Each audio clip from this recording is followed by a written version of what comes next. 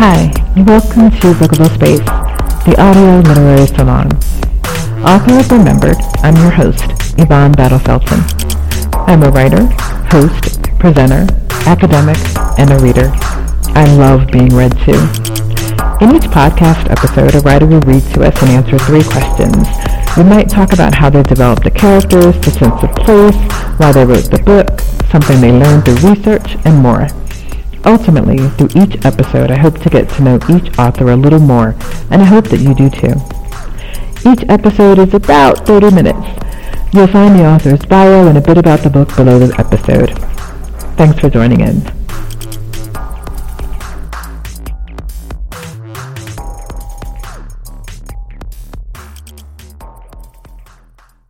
So, Katie, thank you so much for joining us for Bookable Space Audio Literary Salon. Well, I'm delighted to be here. Thanks for including me. Oh, anytime. So, shall we dive in? Yeah, that sounds like a good idea.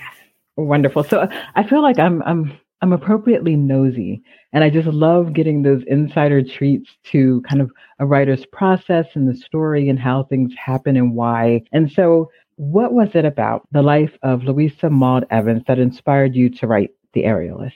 Well, that's a good question. It's her absolute courage and knowing that she's one of many. So I wanted to tell the story of these Victorian balloon girls who were performers, they were actors, acrobats, but they were athletes too. And they were independent young women who were trying to make a place for themselves in the world and to draw some attention to themselves. So their courage and their freedom were really inspiring. I love that. And why balloons? What was it about the Well, it was a bit, it's a space where science and art was really intersecting. So balloons were being developed as these great innovations. The technology had been there for about 100 years already. And they were trying to figure out what they could do with them. So what was the point of balloons? They knew what they could do, but they used them in this modern world. And the Victorian period, particularly the late Victorian period, was a time of a lot of technological and social change. Much like today, there is a lot shifting. And so lots of experiments going on. And so, so balloons were eye-catching. They could draw a crowd. And where there's a crowd, there's some money. But there are also lots of different ways that they could use them. I love that. So with that in mind, could we have a reading, please? Yeah, I think that this one leads in really well because it starts Things I Love About Balloons. So this is told in the voice of Laura, who's one of my fictional characters in this book. Things I love about balloons. The fabric first, all strength and readiness. I take the cut gores from the work table and lay them together. Pin each in place and check the edges, making them ready for the machine. With one hand, I touch and guide the fabric, and with one, I turn the wheel. This is my first work, each stitch mine, small secret, holding everything together. And I love the miles of thread I use, thin as hair, heavy to hold. And then the varnish, its sharp, hard smell, the boar bristle brush, and the broad strokes the painter uses, like he's casting out a fishing line, like he's waving to a ship that might now come to shore. I love the room in the factory upstairs, hung round with waiting balloons, and mainly women there. The towers of baskets and the shadows they make, the heaviness and lightness of ropes, and cotton and silk suspended, all waiting until we need them. So many things. I love the plans we make and the maps, decisions, even arguments and schemes. I love our experiments, the equations, the new ways of making things. I love looking ahead. I do not love the costumes the girls wear, but love my own when I can choose it. A man's suit, a well-cut waistcoat, buttoned close, the warmth of layered wool. I wear these when we try new balloons, when it's just us and no audience, no paying passengers, just me and Ina and Auguste in the basket, working together, talking things through.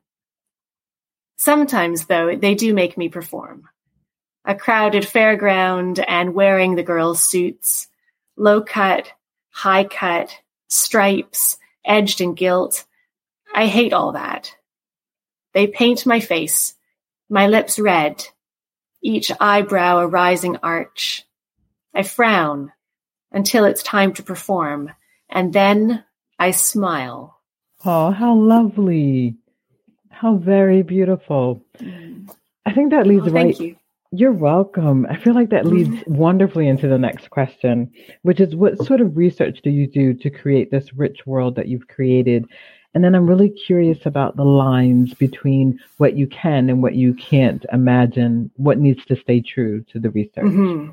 So when I was building this story, I spent a lot of time reading Victorian newspapers of the time because I wanted to get the crowd's sense. I wanted to know what they knew and when and get those details right. And the newspapers at the time were fascinating because 4 or 5 different editions would be coming out a day. And the story would be changing and evolving. And so I went through all of those and was just fascinated by those depictions. But then I needed more of the atmospheric stuff and more of the hands-on because, as you saw in that bit, Laura isn't just an aerialist. She doesn't just fly the balloons. She also makes the balloons. So I needed to know a bit about that process. I needed to learn about that. And for part of that, I did some practical research as well. I managed to find a sewing machine from the period. And I say that as if it was a really hard thing to do. I mean, eBay absolutely provided it. I had it within the week. And that was just magic. It was great because did it work? It did, yeah. Yeah, I got one that had been reconditioned. So everything had been cleaned and greased and oiled. It was a little bit dusty, so I needed to get my toothpicks in there a little bit. But I do know how to sew to begin with, but I sew on a modern machine, not a hand crank machine. So that was completely new and different for me. And that really helped me get a handle, pardon the pun, on the experience of these girls learning how to do it. And they're really beautiful machines with all the artwork on them. They've got this gold paint on and all sorts of beautiful Victorian swirls. So I was delighted that my publisher managed to reproduce some of that on the book itself, which also has gold swirls on it. So are you sewing a balloon in your spare time? No. No, I made Christmas decorations. Just little things. See, that's really kind because I probably would have, if my book was about balloons, I would have made little itty bitty balloons and been like, I'm using these for marketing. And then when people buy a book, I'm like giving them a little balloon to like. Now I can't sew. I'm taking notes now. That's a great idea. I'll have to do something like that when the paperback comes out.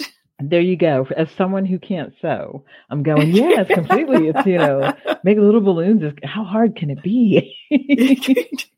I'll see you next time with like little like scratches on your fingers. Like it was really hard. Yes, blood everywhere. But imagine a story you can tell your readers. It makes it even more special if you can lose just a little bit of blood while you're doing it.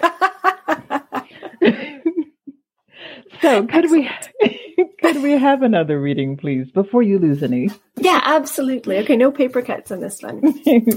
So this book, it moves through a little bit through time, but definitely through space. So the Balloon Factory is in London, but the main body happens in Cardiff, where I'm living now. But Laura is an American. And so she starts off in the States. So this bit I'm going to read now sets some of that up. And here we go. Ice fog in New York before we left America. The river frozen. Ferries on the East River locked in and impossible. In the morning, the light came feeble and we couldn't see anything but white. Heading down through the gridded streets. The horse's breath, same as the sky. It gets like this, a woman told us. On a corner that might have been nowhere. Cold comes on and gets in the air. Keep a scarf up or your lips will crack. Try and keep the girl warm. Kids freeze fast. She walked away down an invisible street. Not even a ghost in the white. And Ma stepped out, bold and fast, saying she wanted to see the shore and that we'd walk between Manhattan and Brooklyn, like over a field, The ice was that thick. But when the white streets were all behind us, and we got to where the she changed her mind. Can't see anything anyway. No different from anywhere else.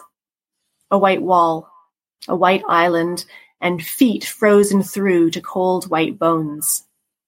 We might have stayed in New York. There was work there that winter, and Ma made some money. We had a good room, and there was no trouble. Only she kept telling me that we'd left the West because she was certain now, and that meant something. She was ready. She had money saved, so we only had to wait for the spring to come. Then we'd get our steamer tickets and head across the sea. She said it was the right thing to do, that in 10 days, only 10 days after we left, we'd be in France. 10 days of waves and wind and salt and sailors' whistles, it turned out, but standing on that deck, Ma put her arm around me tight, and the wind blew our prairie hair out like flags. And we turned our backs on America as dismissively as we knew how. All the sailors whistled like cowboys, but I really mean wagon boys because they were the ones I met. The horse boys, the travelers, the ones heading west. They came into the store, each with their paw, sunburned, dusty, their hands in their pockets, and standing just the other side of the counter, close. I only saw real cowboys at a distance. They stood around in the street, spitting, silent. Or I heard them fighting at night, making a fuss, singing songs Ma would have preferred I never heard. Once she caught me whistling in the store where I was sweeping, and the store wasn't empty.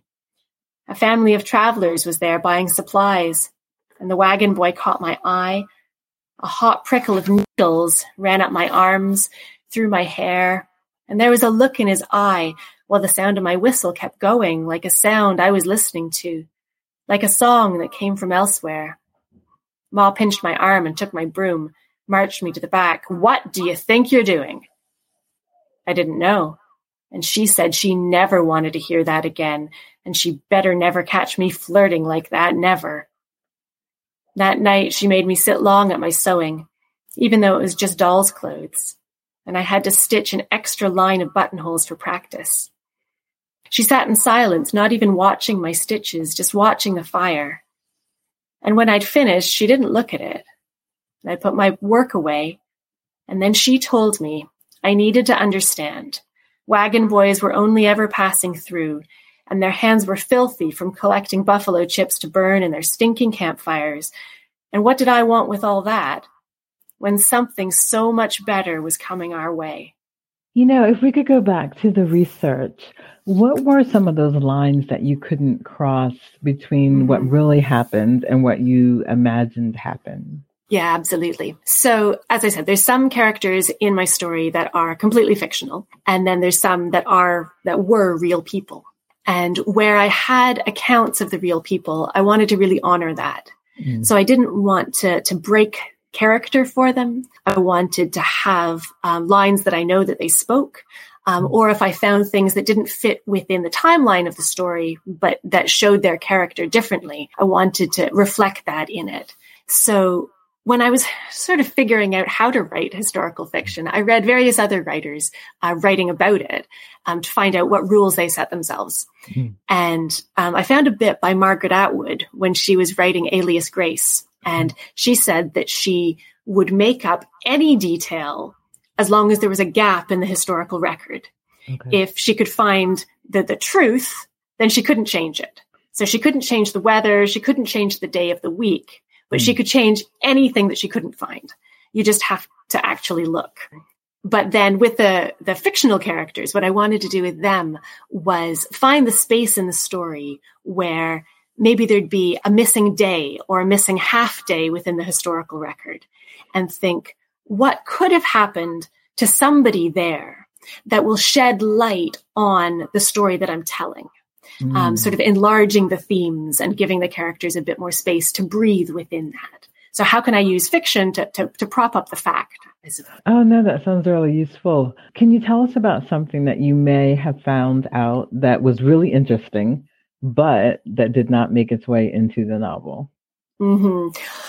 There are so many of these balloon girls, and I wanted to include so many of them, but just didn't have the space. So one character that is included but not really fleshed out is Alma Beaumont, who is another one of these performers. And she was amazing. So as well as being up in these hot air balloons and jumping from parachutes, she also did water walking, which it's bizarre. So she made these shoes with huge, thick cork on the bottom. And then she figured out how to walk on the surface of a lake wearing these, and not just walk, but also dance and perform and, be a good show. But I just didn't have space to include that. But yeah, it was a great story. I wish that there was a film evidence of that. We could just... Fascinating. So what are you going to do with that? What happens to those good, it just sounds so incredible. Yeah. There were so many of these great performing details, and children of some of these balloon artists who went up as mere babes in arms in hot air balloons. So all those little bits and pieces, they make for good stories when I'm sharing the book. So that's one thing I can do with it.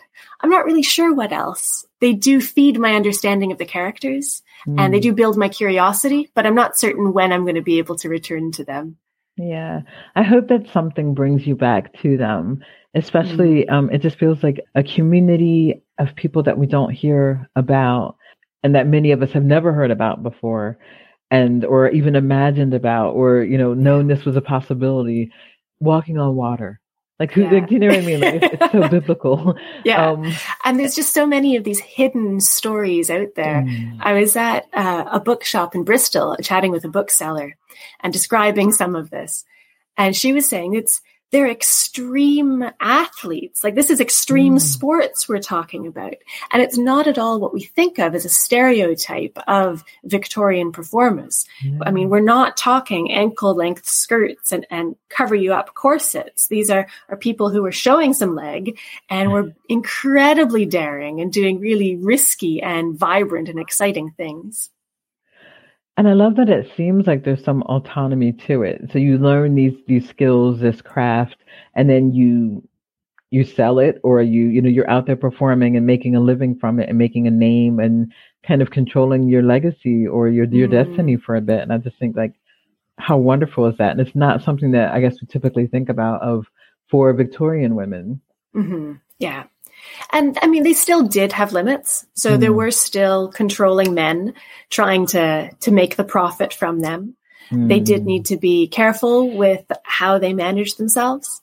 And so Alma Beaumont, who I was telling you about, was working for... So my two main aerialists in this book are Auguste Gaudran and his wife, Ina. Okay. And so Alma Beaumont was working for Auguste. And she retired in her early 20s, not because she'd made enough money to do so, but because she wanted out from under his thumb. But in order then to have some autonomy, she married somebody, and then he was managing her show.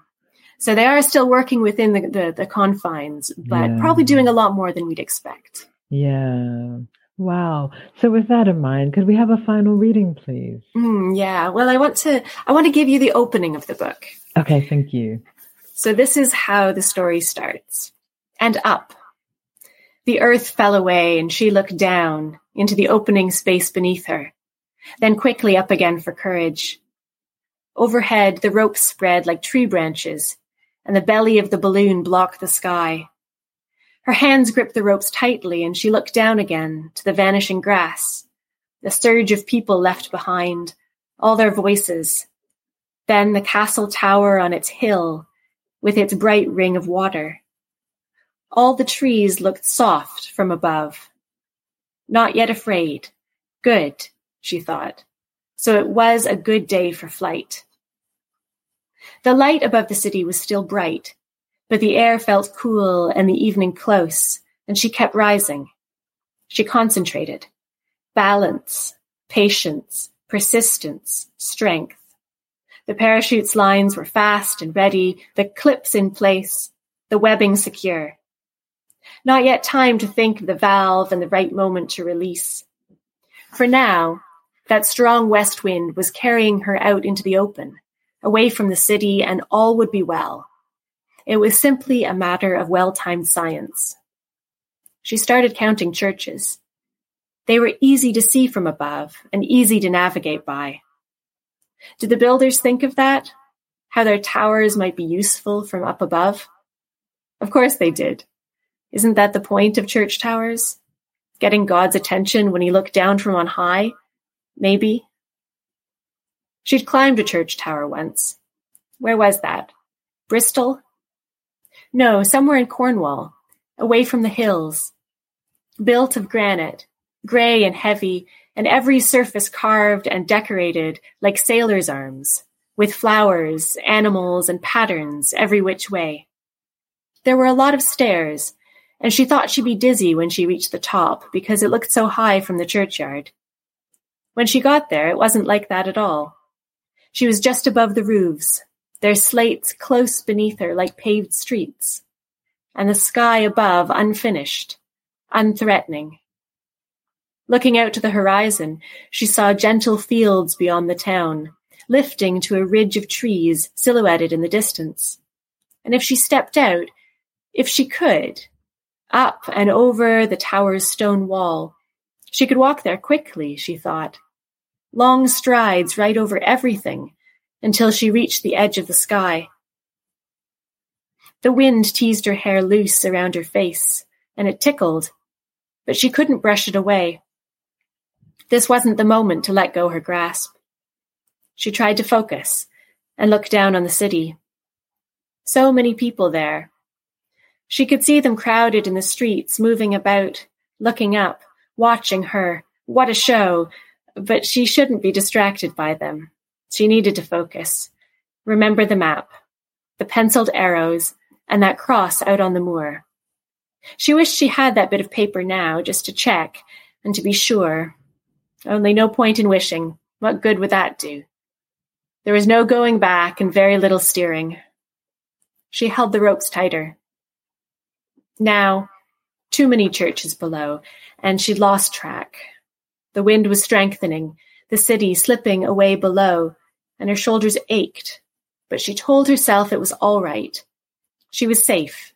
It was a sturdy system, well made with every modern innovation, and her harness was secure. Still, the wind slipped inside her clothes, like fingers, and she shivered. Fear started. The prickle. The clench. There it was. And maybe she'd been expecting it all along. Expecting it like church towers expect God. Now she needed to rise above it and let the fear stay below. It could be the field she left behind, the city she was flying over. It could sink away and she could rise up higher, show them all. Who knows if anyone down below could see her clearly? For all the brightness of her careful costume, she and the balloon may just have been a distant smudge against the evening sky. And soon enough, the crowds would find some closer distraction, or simply walk away, off down the streets, back towards their houses, their own filled lives. They'd forget this latest spectacle. And that hardly mattered now. With the quick wind behind her, and her eyes fixed on the horizon, she let go of the rope with one hand. The skin on her palm was unexpectedly cool and light, and she smiled, threw up her arm, and waved to whoever might still be watching. Katie, thank you so much for joining us today for the readings. It's been such a pleasure to hear you read and to hear about the process of making the aerialists come to life. Well, thank you for letting me share. It's been a delight. My pleasure. And before you go, where can we buy the book? Well, it's in all good bookstores, so you can pick your favorite. But my local favorite does deliver nationally within Britain, and it's called Griffin Books in Penarth.